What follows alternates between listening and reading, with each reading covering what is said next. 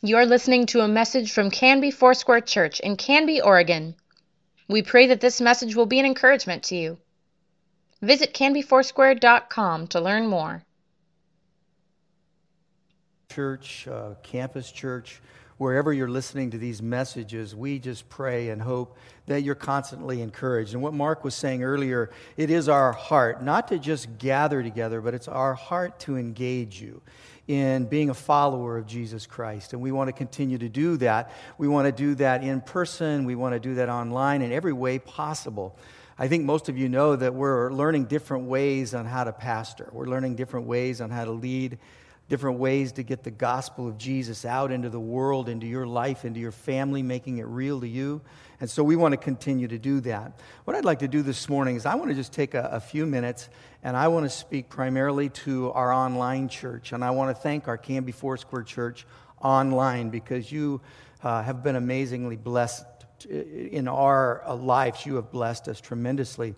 And we know that the last several months have not been easy at all, especially if you're a young family where you're doing a lot of different things.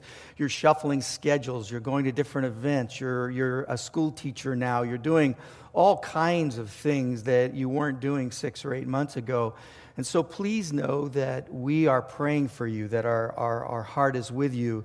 We also want to speak to those others that are online this morning with us, that you are deeply valued and very, very much appreciated. I know sometimes online you might feel like you're on the outskirts of what's going on in community, but please know that you are not on the outskirts as far as we're thinking and praying for you, that every week in my own heart I'm preparing and praying for those that will be online with us, our church that will be online with us. And we want you to know that you are loved and cared for, that you do belong. And if there's been anything that I've done to make you feel like you're on the fringes, please forgive me. We're all trying to adjust. I know that when we get together, our team gets together, what we try to do is we try to make the changes, adjustments, make any additions, any subtractions that we need to make. I think all of us are in this learning curve. I know you are at home. You're in the same learning curve we're on. But we want to make sure that you have a sense of connection and a sense of belonging with Jesus Christ and with Canby Foursquare Church. So my commitment to you is this. It is to do all that we can to help you become a growing follower of Jesus Christ, with one addition, and that is that you would help others grow in Jesus Christ as well. That our mantra around here, the thing that we continue to preach, is make disciples who make disciples for Jesus. We want to keep doing that. Again, I said earlier, this isn't just about gathering together. This is about engaging in real life, real-time followership of Jesus. So here's my ask of our Canby Foursquare Church online. If you would just let us know how we can help you. We're looking to overcome the barriers that get in the way when we're not in person. So we're asking you to help us. Tell us how we can help you be a follower of Jesus Christ, and how we can help you help others follow Jesus Christ. So please let us know. We are blessed to have a great team here that constantly is looking for ways to encourage our followership, our discipleship of Jesus Christ. We need to engage.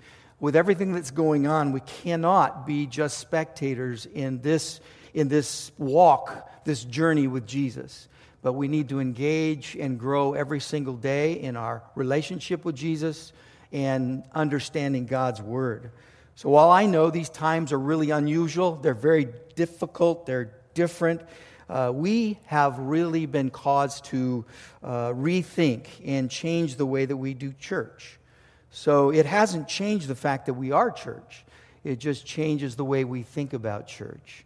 We don't want to leave any stone unturned, especially when it comes to getting the gospel of Jesus out there. And that's the beauty of God's church, that over the thousands of years that it's been in existence, it's always made the changes necessary so Jesus Christ can be glorified.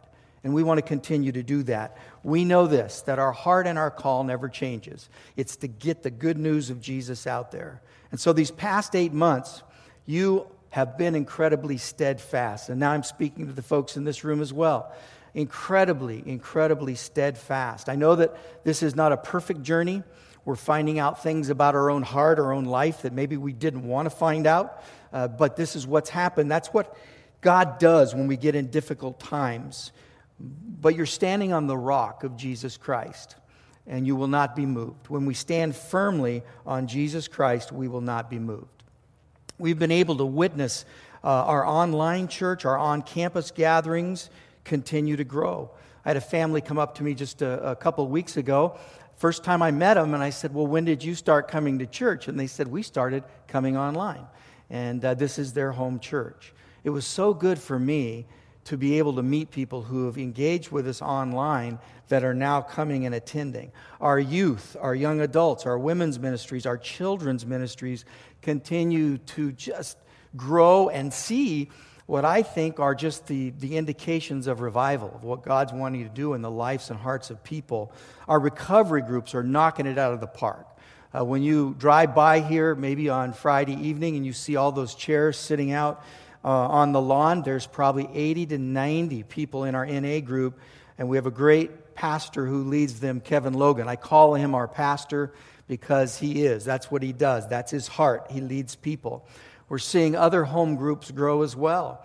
And again, the whole reason we're doing this and every effort we make is to engage you into the one who can change our lives, to engage you in a relationship with Jesus Christ. That we want Jesus Christ to be supreme in everything that we do.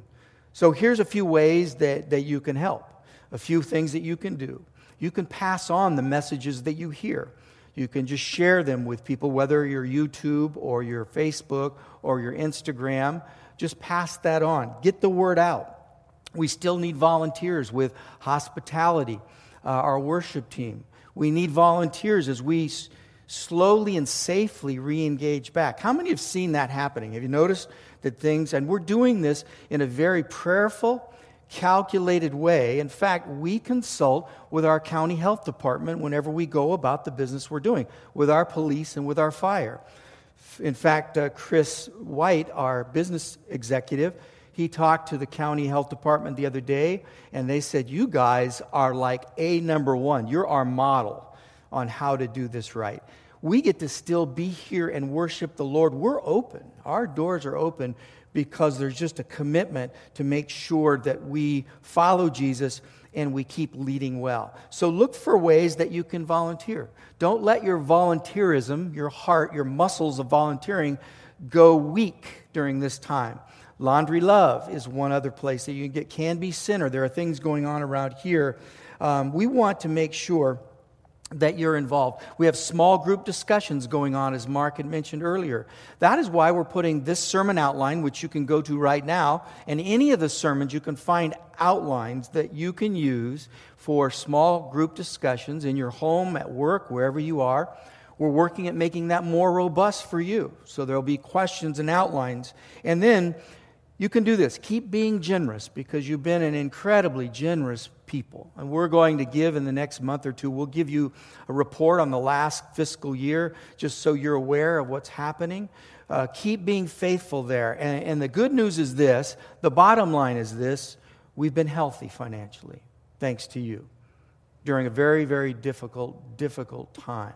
Doesn't mean it doesn't come without a lot of decisions and tough ones. You know that because if you own a business, you know what that feels like. And we're looking at this the same way. We're having to say, okay, how do we do this well? And how do we keep perpetuating the gospel? How do we keep growing in Jesus?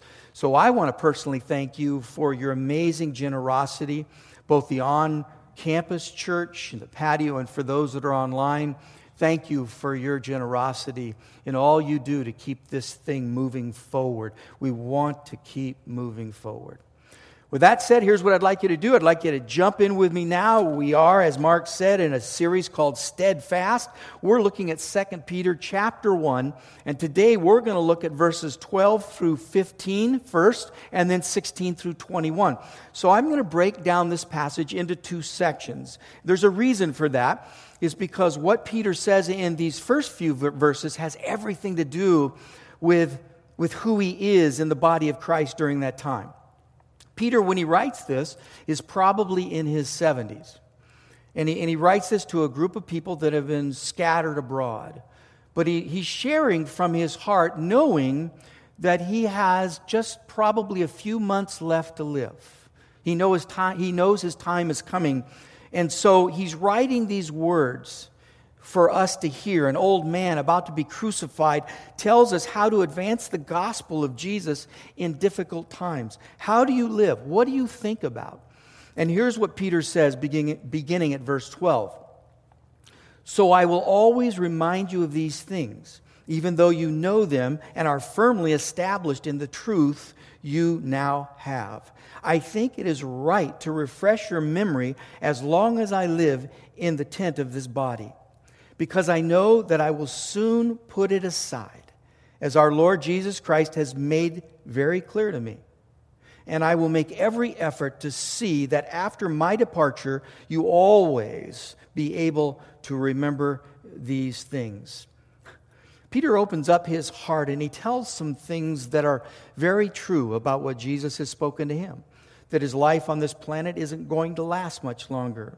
So it is a subject matter that makes us feel a bit uncomfortable. I mean, when we talk about death, it's an uncomfortable subject. But what Peter does here is nothing is off limits. What Peter does is he opens up his heart, and really what I see here is a shepherd's heart who's saying, listen, I want you to know that I'll be leaving, but before I go, I want to prepare you for what's ahead. Does that sound familiar? It sounds exactly like what Jesus had spoken to Peter before Jesus left. So Peter is just reproducing what he heard Jesus say to him. Peter opens his heart. He talks about this. See, we're creatures of time, but all of us who know Jesus Christ are bound for eternity. We're bound for heaven. And that subject, that reality, I think is something that's going to keep us looking ahead. It's going to keep us in perspective the world that we're part of. It's going to keep everything that's going on around us now in perspective, because that's exactly what eternity does. You see, Peter brings together life, death, and eternal life here. What does he do? He does a few things in these few verses, and I want to tell you what he does here. First of all, he begins, or he always lives with the end in mind. So he's living with the end in mind, especially as he grows older, especially as he understands God has already given him an indication that he isn't going to be around much longer. Now, if you go back to a verse we studied last week, verse 11, it says this. It says, and you will receive a rich welcome into the eternal kingdom. For those that missed that, it was a deep meaning of what it means to be welcomed richly into the eternal kingdom. It's the idea of an athlete that receives a gold medal, but that's only part of the rich reward that he receives. The richer, the greater reward is when he goes back to his homeland and he celebrates his accomplishment with those that got him there. His family, his friends, his coaches, his trainers. And that someday all of us will be in heaven together rejoicing and will be with the people who helped us get us there. That is the rich welcome that Peter is talking about. And now he's saying, I'm going to go be one of those people. I'm going to be one of those people that go and waits for you to come. And when you come, there's going to be a rich welcome, a celebration of Jesus Christ and what he has done in your life. And then you go to verse 12. Look at verse 12 again. It says, so I will always remind you of these things. What's he saying there? He goes, I'm constantly aware of that we are going to be entering heaven, that I'm going to be entering heaven one day, because Peter's motivation now and everything he does is to remember that heaven is his home. Heaven is his eternal destination. That there's something happening here, that he's leaving, gradually leaving this planet and making this transition into heaven. Peter knew that his own death was coming soon. John chapter 21, if you remember the conversation that Jesus had with Peter when he was a young man. And it's right after the resurrection, and Peter has denied Jesus, and Jesus sits down with him and he says, listen, I want you to feed my sheep. I want you to feed my lambs. And by the way, there's going to be a day that people are going to bind your hands, bind your feet, and take you to a place that you don't want to go. Peter is now understanding that day is coming for him. The reality of prophecy being fulfilled in his life is coming. And he says that in these few verses. In verse 15, you see the word departure there? It's the Greek word exodus. I like to look those things up every now and again because I think I know what they mean until I actually get in and find out what they really mean. I mean, when I say the word Exodus, you all have something in mind. You probably have a biblical event in mind. When Moses led the children of Israel out of Egypt, you have an exodus. When you leave this room, there's a door that says exit, exodus. It comes all from that same word. Here's what we may not know. The word exodus not only equally weighs that you're leaving something, but that you're also going somewhere. It's not leaving you empty. It's not leaving you void. So when the Bible uses the word exodus, it says, yes, you're leaving, because that's usually what we think, but you're going to somewhere, and you're going to somewhere better. Children of Israel left Egypt to go to somewhere better. It was harder for them. You are going to be leaving this planet. As Peter's talking about his departure, he's saying, I'm going to go somewhere better. So that's really the fullness of that word, that Peter's not hinting here. He is clearly saying, I'm on my way out. I'm on my way out. Several years ago, after I'd just become pastor here at Canby Foursquare Church, I received a call that my grandmother was terminally ill. My grandfather were dear to my heart, and really encouraged my relationship with Jesus Christ, prayed for me. And so I jumped on an airplane. I headed down to where my grandparents lived in Southern California. And my grandfather really needed to take a rest. My grandmother was at home. She was struggling, and my grandpa hadn't slept in days. And so I said, Granddad, why don't you take it easy, and I'll stay up with Grandma tonight. And I did. And in the middle of the night, she got up, and she started cleaning the house. I knew she was a little fastidious, but to do that when you're terminally ill, and I'm wondering, Grandma, you don't have to do that. Listen, I can do this for you. I'll take care of it in the morning. She goes, no, I really need to get ready. I have to get ready. And I said, Grandma, what are you getting ready for? She goes, I have to get ready for the party. The party's coming, and I have to get ready. I want to be ready. I want to be there. I want to be at the party. It was that afternoon that she passed away, and then all of it made sense to me. You see, God's so gracious. He was letting her know that she was going to exit. She was going on an exodus, one life to another, eternal life with Jesus Christ. God has a way of doing these wonderful things in our lives. Wherever you start thinking, or whenever you start thinking yourself, and I have to do this, when you start thinking of yourself more important than you really are, we call that being a legend in our own mind, or that people can't live without you. Maybe you've had that say. You wouldn't say that to anybody, but you probably have thought about that. I know I have at times, and what I'll typically do in the exercise I go to, it's not one you necessarily need to do, but it's one I do.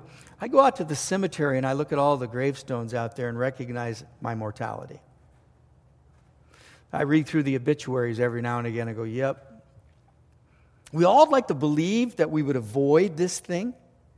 Peter's saying, don't avoid it, embrace it, and know that there's a greater life in Jesus. Know that there's an eternity waiting for you.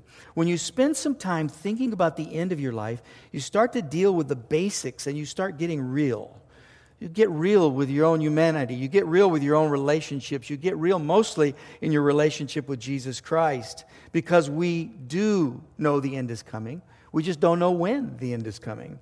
There's another reason I think it's important to always have the end in mind. I think it makes us wiser in the decisions we make today. Have you ever thought about that? I think the reason I had some foolish moments when I was younger, probably still do, hopefully not as many, but when I was younger was because I just didn't think about the end. I wasn't thinking a lot about my days at the end. I think about them, not morosely, but I'm thinking, okay, yeah, I want to be wise. I want to make decisions now that move us beyond where we are. And that really is what is here, the second thing that Peter does here, is he lives for the benefit of others. So he lives with the end in mind, but he also lives for the benefit of others. The very way that Peter frames what you're reading here, this passage of Scripture, I don't know if you noticed this, but this passage lets you know that he was others-minded. The word your appears 4 times. The word you appears 11 times in just those few verses. So he's not thinking necessarily about himself. He's thinking about you. He's thinking about your life beyond his departure. What does that look like? So Peter lived for the benefit of others, and he did so in 2 ways. Number one, it says here, he reminded them. You need to have people in your life who remind you of things. I'm so thankful I have Annette. She reminds me of things because there are times I conveniently forget things that she reminds me of. There are things that people around me remind me of. But I think especially in your spiritual journey, to have people who are a little bit older than we are, people down the road a little ways, that remind you of who you really belong to. That they remind you, just even watching their life, it might not even come out in words, but they remind you that you need to grow in your relationship with Jesus Christ. I'm sure Peter's presence, in letter and in person, reminded people of what it is to follow Jesus. He had a first account of knowing Jesus Christ. And then I think the other thing Peter does here, living for the benefit of others, is he woke them up. There's something about the passion of Peter that didn't run dry even in his older age. You see that when he's younger, but now you really see it when he's older. That he was stirring something up. That word woke just means it gets something alive in you again. That there's a passion to follow Jesus, a passion to love Jesus, a passion to serve others. That's what Peter does. He woke them up in verse 13. And then you go to a third thought that Peter gives us, and that is live for a legacy that outlives you. I need to repeat that. Live for a legacy that outlives you. The decision I make, the decisions I make in life, oftentimes I recognize that they benefit me one way or another. They benefit me first if they're just decisions that are affecting my tomorrow, but they're also benefiting me for the decisions I make that benefit me in the 20 or 30 years from now. What Peter's saying here is make decisions that actually leave a legacy that outlives you. Notice what he says here. Peter says, hey, when I'm gone, you're going to remember me. When I'm gone, you're going to follow and hear the words that I've spoken to you. I don't know if you've had people like that in your life, but I have had people like that in my life. They're well gone, and they've been in heaven for a long time, and I'll get to a certain juncture in life, getting ready to make certain decisions, and their phrase or their word or their encouragement comes to my mind, and I'm so thankful because what's happening is their legacy is outliving them just by those words. What are you doing right now to have a legacy that outlives you? Because this is amazing. It's 2,000 years later, and we're reading 1st and 2nd Peter, and it still speaks to you today. It still speaks to me today. What are you leaving behind? What are the things that you leave behind? What is your legacy? I think an example of a well-lived life has a few to it. One is that having your affairs in order, making sure that's done, making sure you take care of those things, and then most of all, passing your faith on to the next generation. And I can tell you without hesitation that this is the greatest driving force of my life. That ever since we came here, Annette and I, 32 years ago, we were thinking about the next generation. It's a driving force in our lives. We think about it constantly. We think about it every single day. Not just for our biological kids and grandkids, but for those that are part of this church community, those that are a part of a younger generation. Wherever we go, we want to have an eye on them and pay attention to them. Have conversations with them, engage a younger generation. And so what I want to do is when I'm gone, they say, yeah, I remember that old guy. I remember he just pulled me aside and talked to me. Yeah, I remember. Who was that? Because it just made me feel better. It just encouraged me. That's the kind of legacy that we can leave to our kids and our grandkids. Now I'm going to brag a little here because I heard last week something that just encouraged my heart. And that is my oldest, Ella, my oldest grandchild, who's 14 years old, along with her best friend, Kyla. They got together and they wrote a worship song. Isn't that great when they can get together and worship the Lord together? And what you recognize is hopefully you've had a little part in encouraging that to happen. I can't encourage her vocal gifts because I don't have any, but I hope I inspire her in following Jesus Christ. So then we go on here. And I'm going to finish up here in just a moment. You go to verses 16 through 21, where Peter moves and he writes about how do we know something is true. So he's pressing these people. Remember, he's wanting to dispel false teachings. He's wanting to dispel false perceptions of who Jesus is. And so he answers the question, how do we know something is true? I think this is a pretty timely question right now. I think this is a very timely question. It always is, but probably more now. I watched an interview the other day on 60 Minutes, and it was about where people go to inform themselves. What are their resources? In other words, where do they go to find truth? FYI, what was noticeably absent to me was God's Word. Noticeably absent.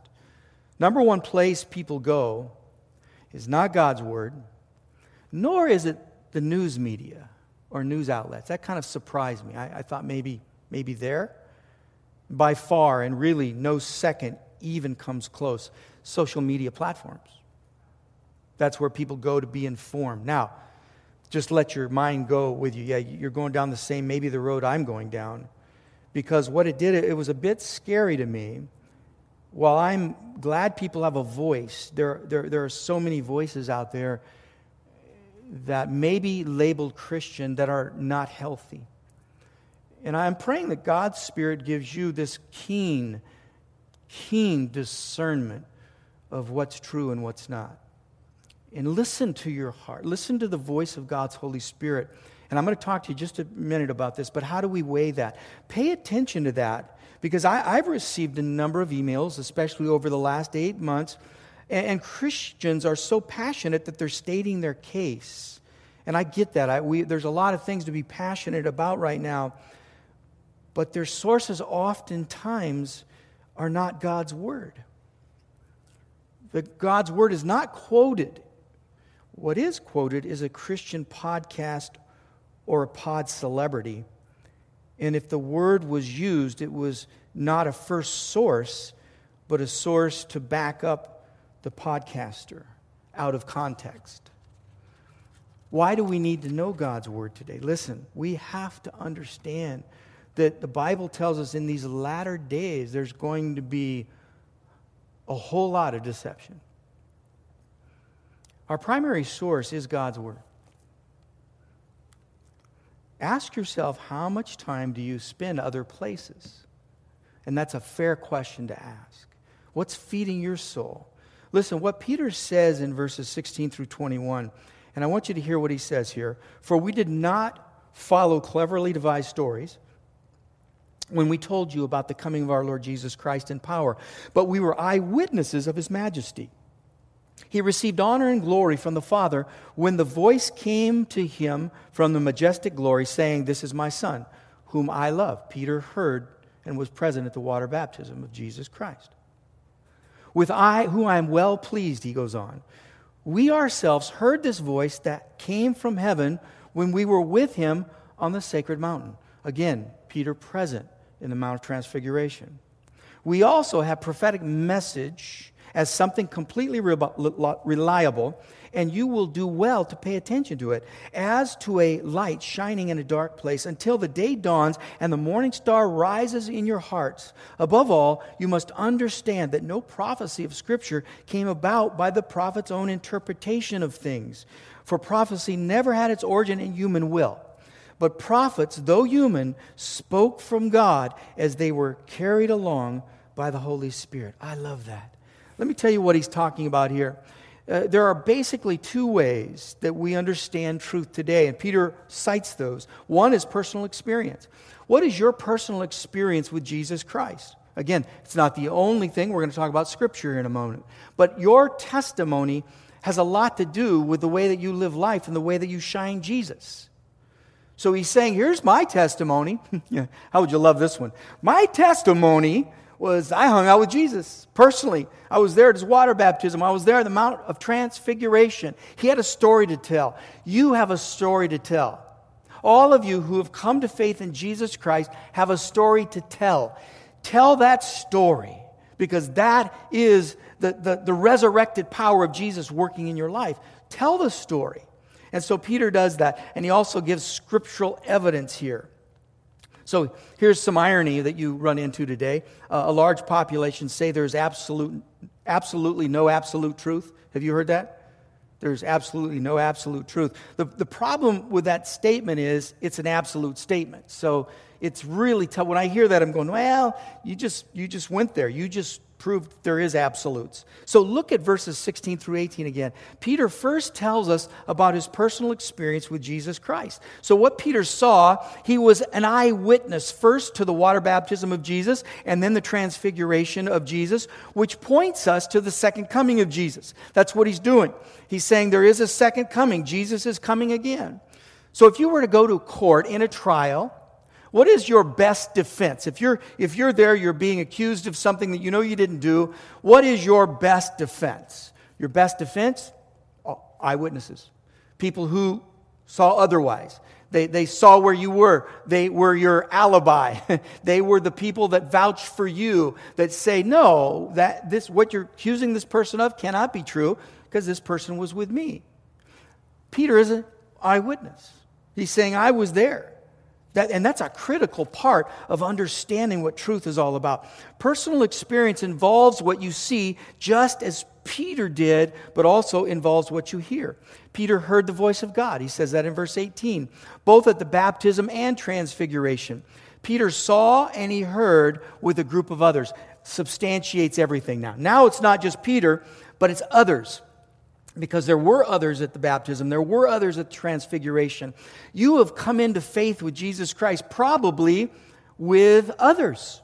I know when I was saved, when I came to faith in Jesus Christ, there was a group of us that kind of came to Jesus. That's just kind of the way it works, isn't it? That we come to faith in Jesus usually with others. Now we know this. We know that experience itself does not totally validate all of this, but Scripture evidence does. The Bible.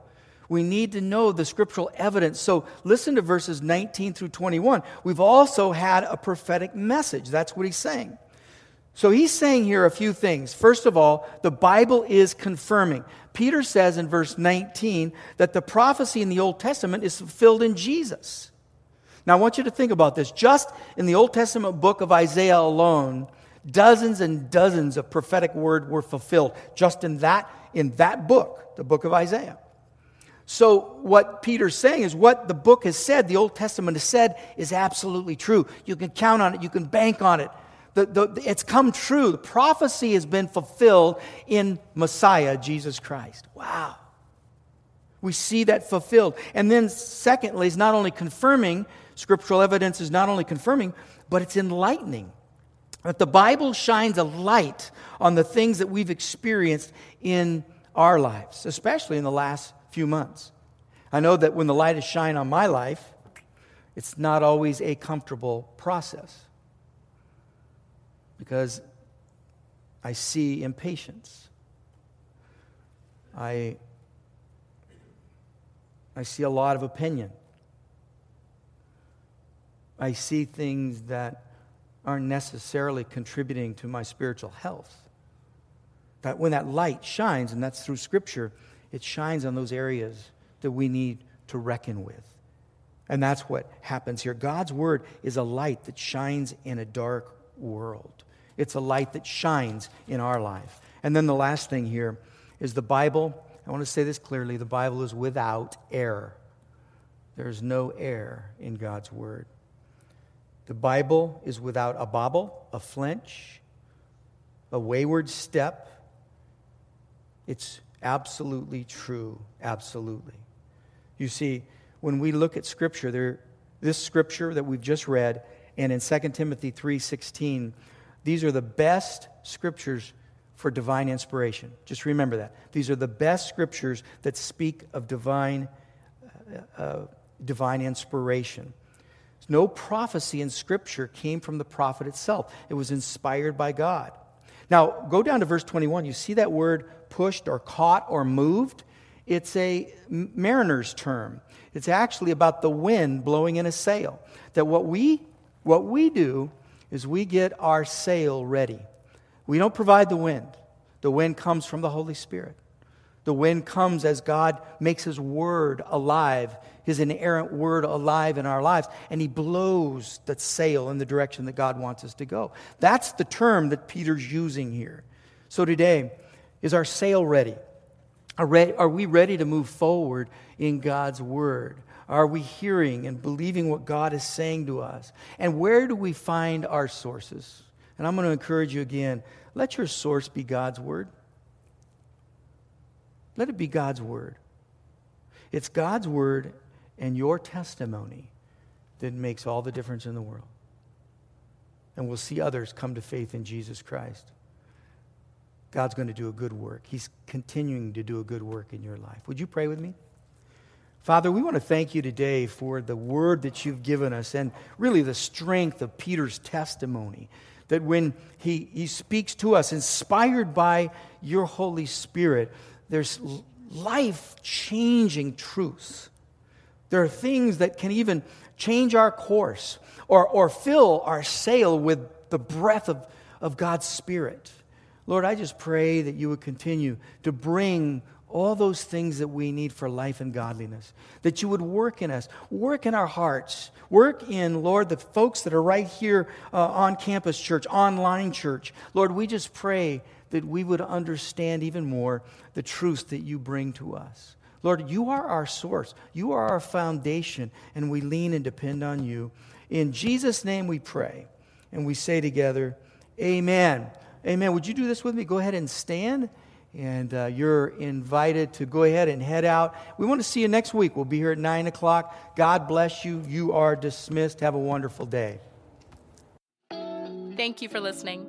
Please let us know if you have questions or would like us to pray with you. You can contact the church office most weekdays at 503-266-4444 and anytime through canbyfoursquare.com.